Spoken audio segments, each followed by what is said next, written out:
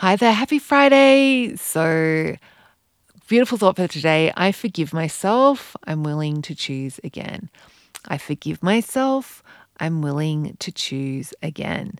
And this is like such a helpful thought when we're in those moments where we've made it, like where we've made a choice to overeat, like when we haven't stuck to our plan, when we've done something that we aren't so happy about, rather than like adding on the shame and the guilt and going into the negative story about how we're never going to change and like giving that all that airtime. We want to just like in the moment, just bring in some self-forgiveness. Like I forgive myself.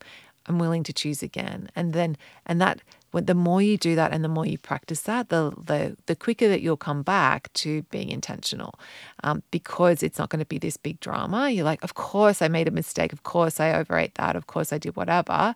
I don't need to like do the whole dieting, ruin the whole week, ruin the whole year. We just want to like forgive myself for doing that. I'm going to choose again and keep going.